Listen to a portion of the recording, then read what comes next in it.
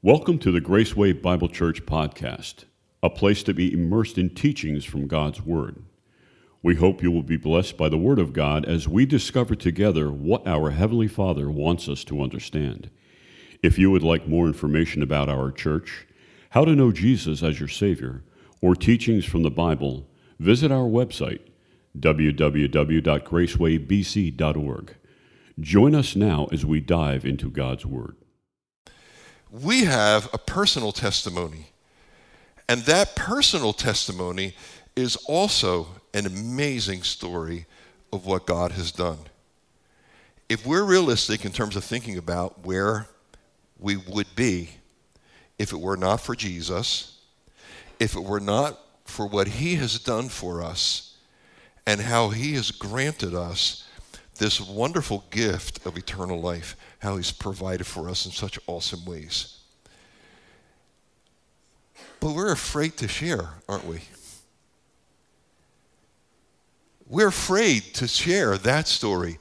We can talk about other things in the news, but how often do we talk about what Jesus has done for us personally? It seems to me there are two major impediments to talking about what Jesus has done and talking about your testimony. The first one is something that we all deal with, and that's a fear of rejection. We're afraid that that person or persons are going to turn us off. They're not going to like us. They're going to turn away, or they're going to make fun, or whatever. There is no antidote to that except just do it anyhow. The second thing that inhibits people from sharing the gospel and sharing their story is the sense of not knowing if they will know enough to be able to share intelligently. What if the person is interested? Then what do I do? And so many of us struggle with that because we don't know if we can clearly communicate what a person needs to hear. The passage of Scripture before us this morning is really a blessing for us in that regard. I'm going to ask you, if you will, to stand and read with me from John chapter 3. We want to read together, read responsively actually, verses 1 through 12 as we consider this very famous passage of Scripture this morning. I'll read the white print if you'll join me in reading the yellow. John writes, "Now there was a man of the Pharisees named Nicodemus, a ruler of the Jews. This man came to Jesus by night and said to him, 'Rabbi, we know that you have come from God as a teacher, for no one can do these signs that you do unless God is with him.' Jesus answered and said to him, 'Truly, truly, I say to you, unless one is born again, he cannot see the kingdom of God.' Nicodemus said to him, 'How can a man be born when he is old? He cannot enter a second time into his mother's womb and be born, can he?' Jesus answered, 'Truly, truly, I say to you, unless one is born of water and the Spirit, he cannot enter into the kingdom of God. That which is born of the flesh is flesh, and that which is born of the Spirit is spirit. Do not be amazed that I said to you, you must be born again.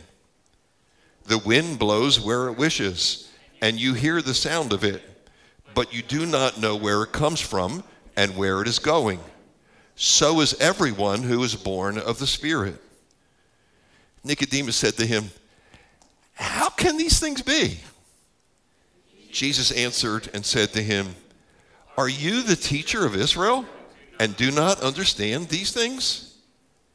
Truly, truly, I say to you, we speak of what we know and testify of what we have seen, and you do not accept our testimony. If I told you earthly things and you do not believe, how will you believe if I tell you heavenly things?' Thank you, and please be seated. You may have noticed, either today or when you were studying this passage this week, that 3 times Jesus says those words, truly, truly, in the text. And when he does that, that gives to us sort of three significant statements that Jesus makes in answer to this man, Nicodemus. And so he talks about the new birth. And first of all, what Jesus says as he speaks to Nicodemus is that the new birth is required. It's absolutely essential. We read, there was a man of the Pharisees named Nicodemus, a ruler of the Jews, and he came to Jesus by night. He's a Pharisee. Now, you may or may not know that Pharisees were one of the major religious groups in the land of Israel. They were conservative. They were legalistic. They had a whole religious system built around the keeping of the law, and it got into even the minutia of the law. And so this man was someone who was highly regarded as a religious leader, a religious figure in the land of Israel. And he is said to be a ruler of the Jews. The word ruler is the Greek word that simply means first. And so he was first in terms of prominence, or sometimes it's translated ruler, and it means one who is in authority over. It's not clear exactly what is meant by that for Nicodemus, but it's clear that he is a significant leader in the Jewish culture. He is a ruler of the Jews. He is a first person, or he's a senior person among the Jewish people. Jesus is later going to say, you are the teacher of Israel. And what we find is that he comes to Jesus and he offers Jesus this statement. He says to him, we know that you have come from God as a teacher. We know that you're a teacher from God. And the reason he says that is because we have seen the signs that you have been performing. Now, if we back up in the text a little bit, we find there is one sign that's recorded in detail.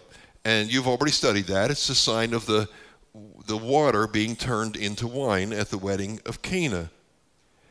And then Jesus came into Jerusalem a few days later at the Passover, and he invaded the temple area. He drove out the money changers. And while John doesn't call that a sign, that's pretty significant for somebody who's a ruler of the Jews, especially for a Pharisee. Nicodemus would not have missed that. And so that stands out as something that Jesus has done, an in-your-face kind of thing for the religious leaders in the land of Israel. And then the text goes on to say, right at the end of chapter 2, that many were believing in him because of the signs which he was doing. So there were many signs. I think it's proper also to put Luke chapter 4 and 5 in between John 2, in the middle between the wedding at Cana and the time that Jesus went up to the temple. Or if you want to go to Mark, it would be Mark chapter 1. Those events would fit in to that scenario. And so Jesus has performed many miracles at this point. John has not mentioned all of them, but Nicodemus is aware of them. And so he comes to Jesus and he says, we know you're a teacher come from God. And he calls him rabbi. So he approaches him with respect. That's not like most of the Pharisees. When we encounter them in the Gospels, most of them are really angry at Jesus. They're antagonistic, aren't they? They're challenging him. This man comes to Jesus. It says that he comes by night to offer this assessment. We know that you have come from God as a teacher. That says a lot for Nicodemus. For his willingness to go to the horse's mouth, if you will, to go to the person himself, rather than making judgments based on what everybody else is saying, which is what happens in many occasions. It's always good to go straight to the individual. If you have a question, if you have an issue, if you have a concern, go to the person. Talk to that individual. That's part of common decency. It's part of human relationships. to talk to individuals. An awful lot of problems would be solved if we just went like Nicodemus did, right, and go and talk to the individual involved. But we like to talk to everybody else. It's much easier to talk to everybody else. I think it took a lot for Nicodemus to come to Jesus. He must have made some sort of reservation. It doesn't say they were at a restaurant, and I don't picture that as being the case because the likelihood is it's a private meeting, but we don't know that. We just know that he made the necessary arrangements to come to Jesus by night. And Jesus then responds to him. It's really interesting how he responds, and I'm sure you have struggled with this and wrestled with this also. As I said, 3 times in the passage, Jesus says, truly, truly.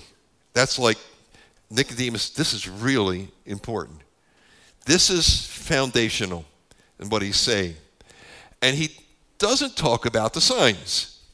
I was trying to put myself in Jesus' spot here. If Nicodemus came to me and said, we know you're a teacher because of the signs that you perform, my response would have been, oh yeah, which sign did you like? Right? Which one was most impressive for you? What did you think about what I did in the temple or whatever? Jesus doesn't do that, does he? He doesn't really talk to him about the signs. And he also said, we know you're a teacher come from God. And Jesus is clearly more than a teacher, right? When you go back to chapter 1, John the Baptist said, behold, the Lamb of God who takes away the sin of the world. Or again in chapter 1, you have Andrew coming to Peter and saying, we have found the Messiah. You also in chapter 1 have Philip who comes to Nathanael and says to him, we have found the one of whom Moses and the prophets wrote, who was to come. Nicodemus doesn't offer that. He says, you're a teacher. And Jesus might have challenged that. He might have said, look, Nicodemus, I'm a lot more than a teacher. Because he was more than a teacher.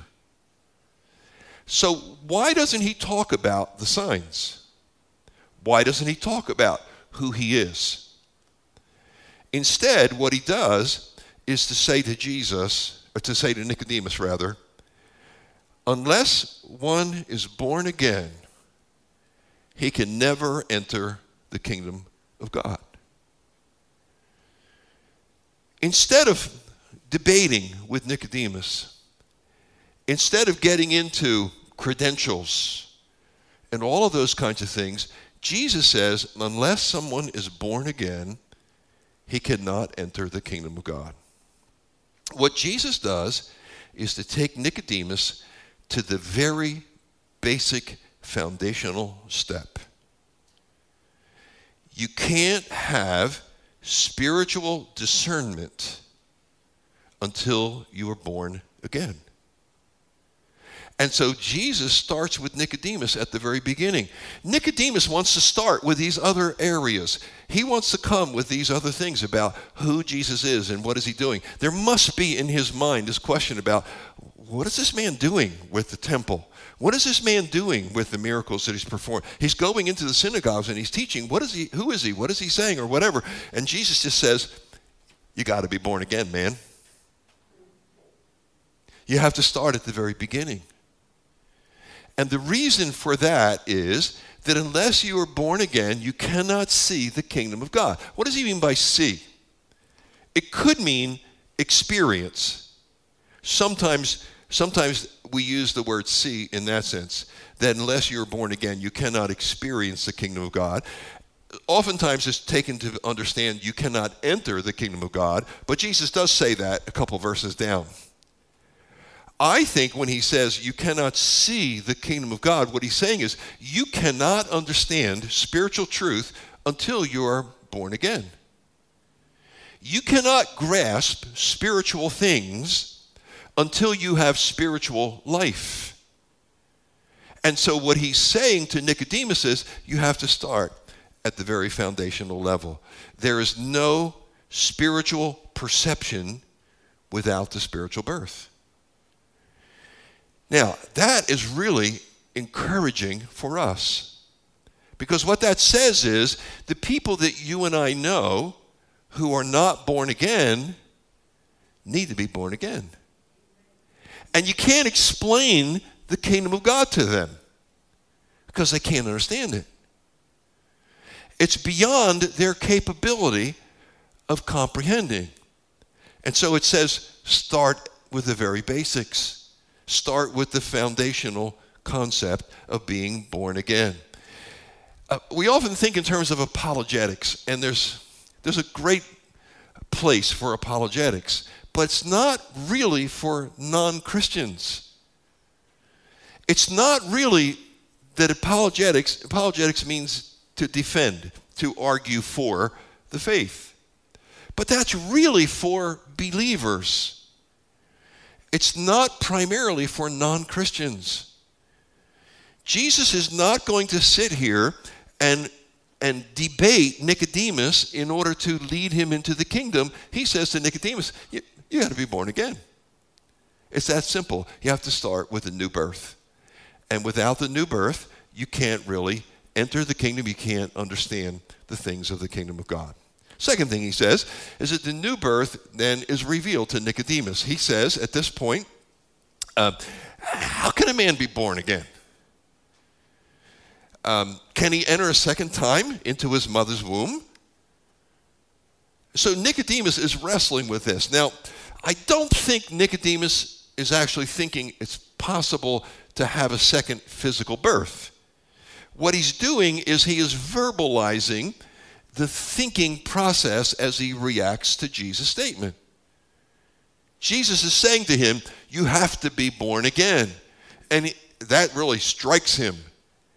That really grabs hold of him, and he starts to wrestle with that. To his credit, he asks the question, well, what does that mean?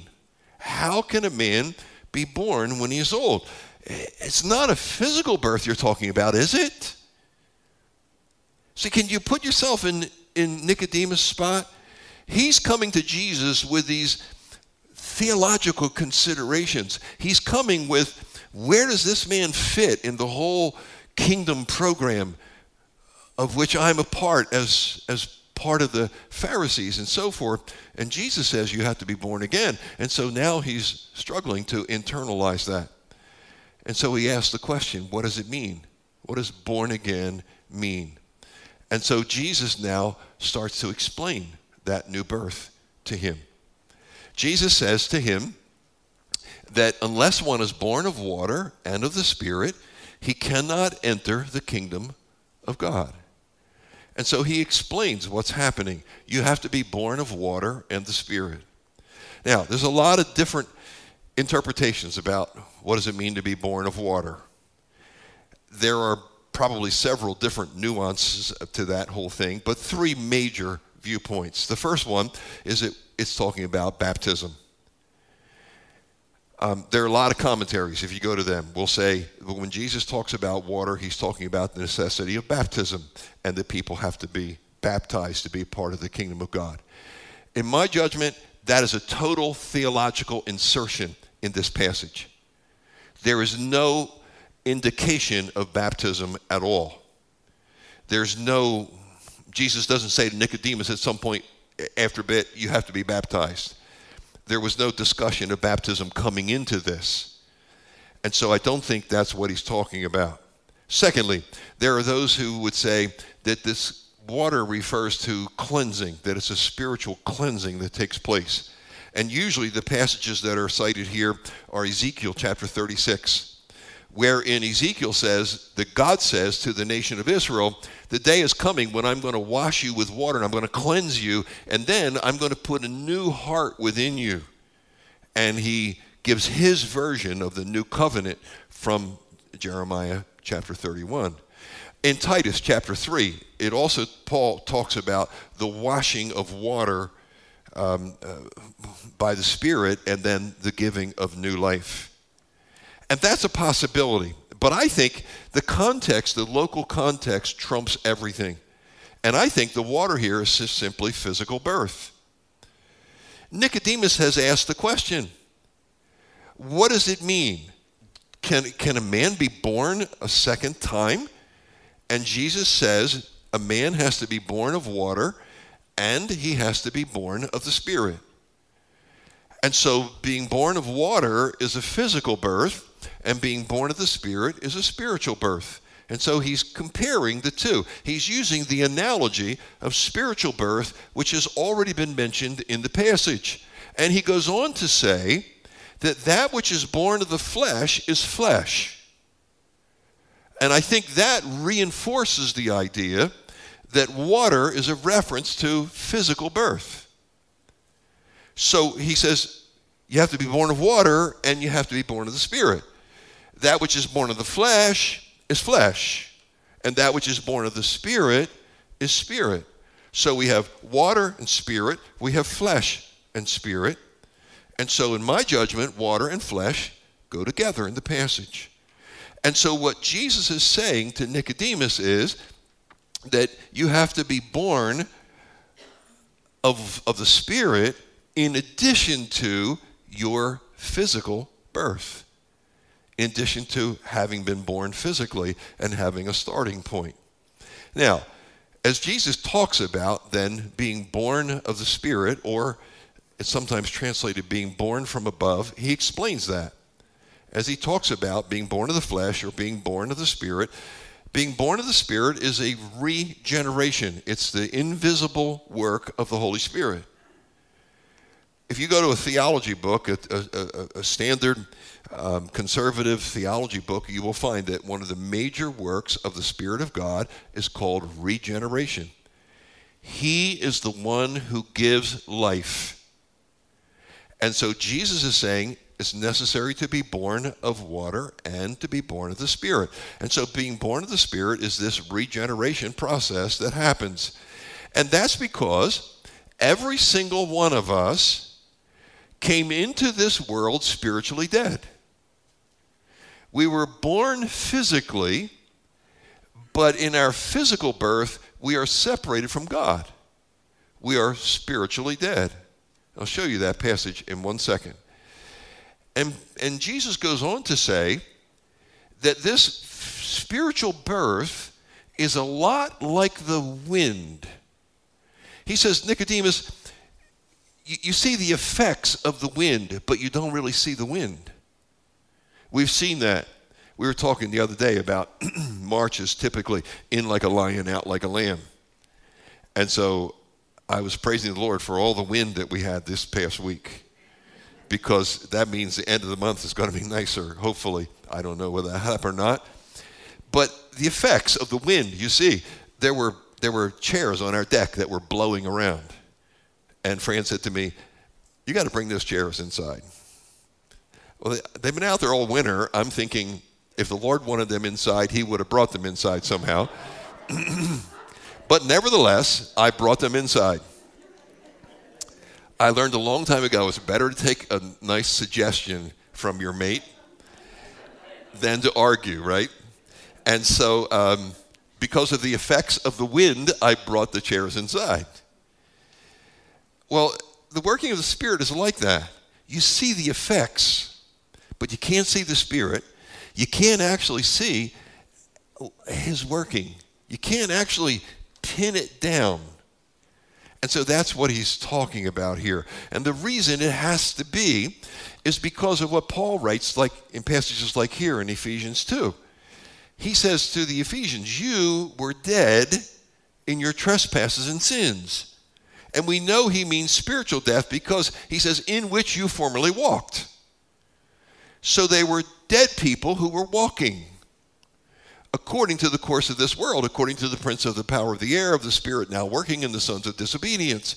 Among them we too all formerly lived in the lusts of our flesh, indulging the desires of the flesh and of the mind, and were by nature children of wrath, even as the rest. The Bible is very clear. We are born spiritually dead. And the only way we can have insight into the spiritual realm is if we are born again, if we have another birth. And so Paul continues in this passage, and he says, but God, being rich in mercy, because of his great love with which he has loved us, even when we were dead in our transgressions, made us alive together with Christ. By grace you have been saved. And he raised us up with us and seated us with him in the heavenly places in Christ Jesus. So this new birth is taking people who are spiritually dead, making them spiritually alive, and giving to them a whole new life, a whole new perspective, a whole new realm in their experience. You see Nicodemus, he must be like a deer in the headlights, right? At this point. As Jesus is unfolding this for him, and he's trying to grasp what happens. Peter talks about this new birth also, being born of imperishable word. And so thirdly, he talks about how the new life is reproduced. And so Nicodemus again raises a question. He says, how can these things be? How can these things be? He's wrestling with how this works. And Jesus is trying to provide him with answers. It's really interesting to me. The teacher is puzzled by the process here, isn't he? This one, Jesus says to him, are you the teacher of Israel? He uses the definite article there, which infers that Nicodemus is the primary teacher for the whole nation of Israel so far as the Pharisaic system is concerned. Later on in Philippians, Paul will say, I was working hard as a Pharisee to bypass all of my peers. He had Nicodemus in his sights because Nicodemus was the teacher of Israel. And the teacher of Israel is struggling with this most basic concept of spiritual experience. Now, why does that happen? The reason it happens is because we get fixated on other things. And so often we're unable to back down to the very simple foundational level. And that's where Nicodemus was. You see, God's truth is simple, but profound. I don't know about you, but that's what I have learned to expect from God. God's truth is so simple that a child can understand it. But it is so profound that theologians cannot totally grasp it. I cannot completely explain to you the spiritual birth. I cannot explain to you exactly when it happens, exactly how it happens, exactly what the Spirit does. It is impossible to totally lay that out. It is way beyond our comprehension. But the beautiful thing is, it is so simple. We share it with children. That's why we're so invested in children here, because children are open. Children don't have all the hang-ups that the rest of us have. And so we just simply share the gospel. We say, kids, you're sinners. And they go, yeah. And we say, and Jesus died for your sin. Yeah. So you need to invite Jesus to be your Savior. You need to be born again. And they say, show me where I sign up. Right? Children have no problem with it. Now, do they understand all the ramifications of that? No. And they need to hear it again and again. I accepted Jesus as my Savior probably 12 times as a youngster growing up in church. And one day, I got to a point where I said to the Lord, I'm just going to nail this thing down with you. I want to be absolutely certain. And from then on, I never did that again. But Nicodemus can't get down there. He's struggling to get down on that level. And the reason is because you don't get into the kingdom of God by virtue of theological argument. And like Nicodemus, most people around us are asking the wrong questions. They're asking, what do I have to do to get to heaven? They're asking, which system of theology is the correct one? Which religion should I follow? When what they need to ask is, how can I be born again? How can I just simply except Jesus. Now, John already has said this, hasn't he? All the way back in verse 12, at the very beginning of the book, he said, "But to those who received him, he gave the right to become the children of God, even to those who believed on his name, who were born not of man, or of the will of the flesh, or of the will of the Spirit, but who were born of God." What he's doing is fleshing that out now. And so he's sharing with us by using Nicodemus as an example about how this is to happen. It strikes me that all over the world, people are able to have babies. And they're having babies all the time. There are babies born every day. And many of the people who are having babies, they don't understand all the mechanics of that. I mean, they know the basic mechanics, but they don't understand the genetics. They don't understand the things that the obstetrician understands.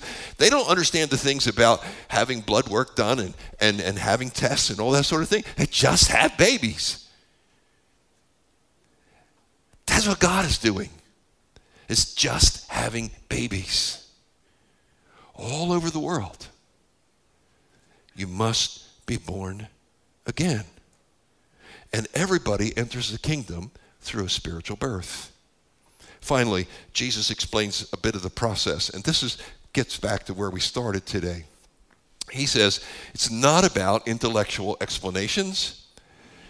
It's all about sharing our experience. Do you see what Jesus says in these verses? He says, truly, truly, here it comes back now to this. This is foundational, Nicodemus. Truly, truly, I say to you, we speak of what we know and testify of what we have seen. He uses the plural here. We speak of what we know and testify of what we have seen. What is that? That's a new birth. What he's saying is that believers the world over share their testimony of the new birth. And in doing so, people are getting born again. It's not about arguing somebody into the kingdom. It's not about having all of the apologetical answers. It's not being able to reason theologically or philosophically or any of those things. We just need to say to people, you need to be born again. You need to know that you're a sinner, that Jesus died for you, and you can be born again by inviting Jesus to be your Savior. That's what Jesus is saying. And so he wants us to share that. Share your wind experience. Share how God changed your life. Now, for some of us, we've gotten sedentary. We have gotten sort of fixated with things long since. Instead of going back and being able to say, you know what, God totally changed my perspective. God totally changed my life by giving me this spiritual birth, by borning me again. And that's what he's asking us to share.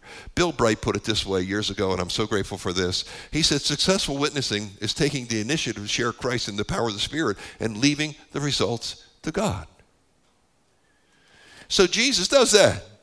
He doesn't have any formula that he gives. He just simply says to Nicodemus, Nick, I don't know if he called him Nick or not.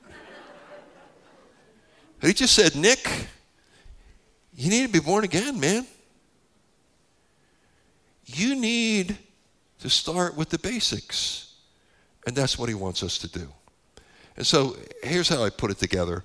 Seeing God's kingdom requires a new birth. We all have people around us who are unbelievers, who are not born again. And so we just need to talk with them about it. We need to share with them. You know what? God came into my life and I'm a whole different person. Maybe it was 40 years ago, but you're still a different person than what you would have been and what you were. And so we share that. Talk about your new life. Talk about what God is doing. And don't worry about all the answers. You know, the Lord will take care of it. God has been a midwife for 6,000 years. He's been bringing people to faith in Jesus for 6,000 years. He knows how to do it. And he will do it through you and other things that will happen. Amazing thing happened the other day. A friend's sister was sharing about how she went to a training session. And in this training session, a lady who was training her made a couple comments about another person in the organization who is a believer. And so her sister just said, well, you know why he's like that? It's because he loves Jesus. And this lady went, he loves Jesus? What does that mean? And she said, well, I do too. We have been born again. God has changed our lives. And at the end of the day, the lady said, I want to talk with you more about this. And so Darlene said, I'll be happy to do that. I'm coming for training again in a couple of weeks and we'll talk. And you know what? The lady went home and she said, I'm not waiting a couple of weeks. I'm going to call the boss. And she called the boss and she was born again that day. You never know how God is going to do it. You never know what he's going to do to bring that person to faith. We have to talk. We have to share that we've been born again, that God has changed our lives, that he's given us a whole different orientation. And that's why we're here, to do that. That's what he wants to do. I was going to share with you at the end, as we finish up, and that clock was broken up there. It's saying 10:09 p.m.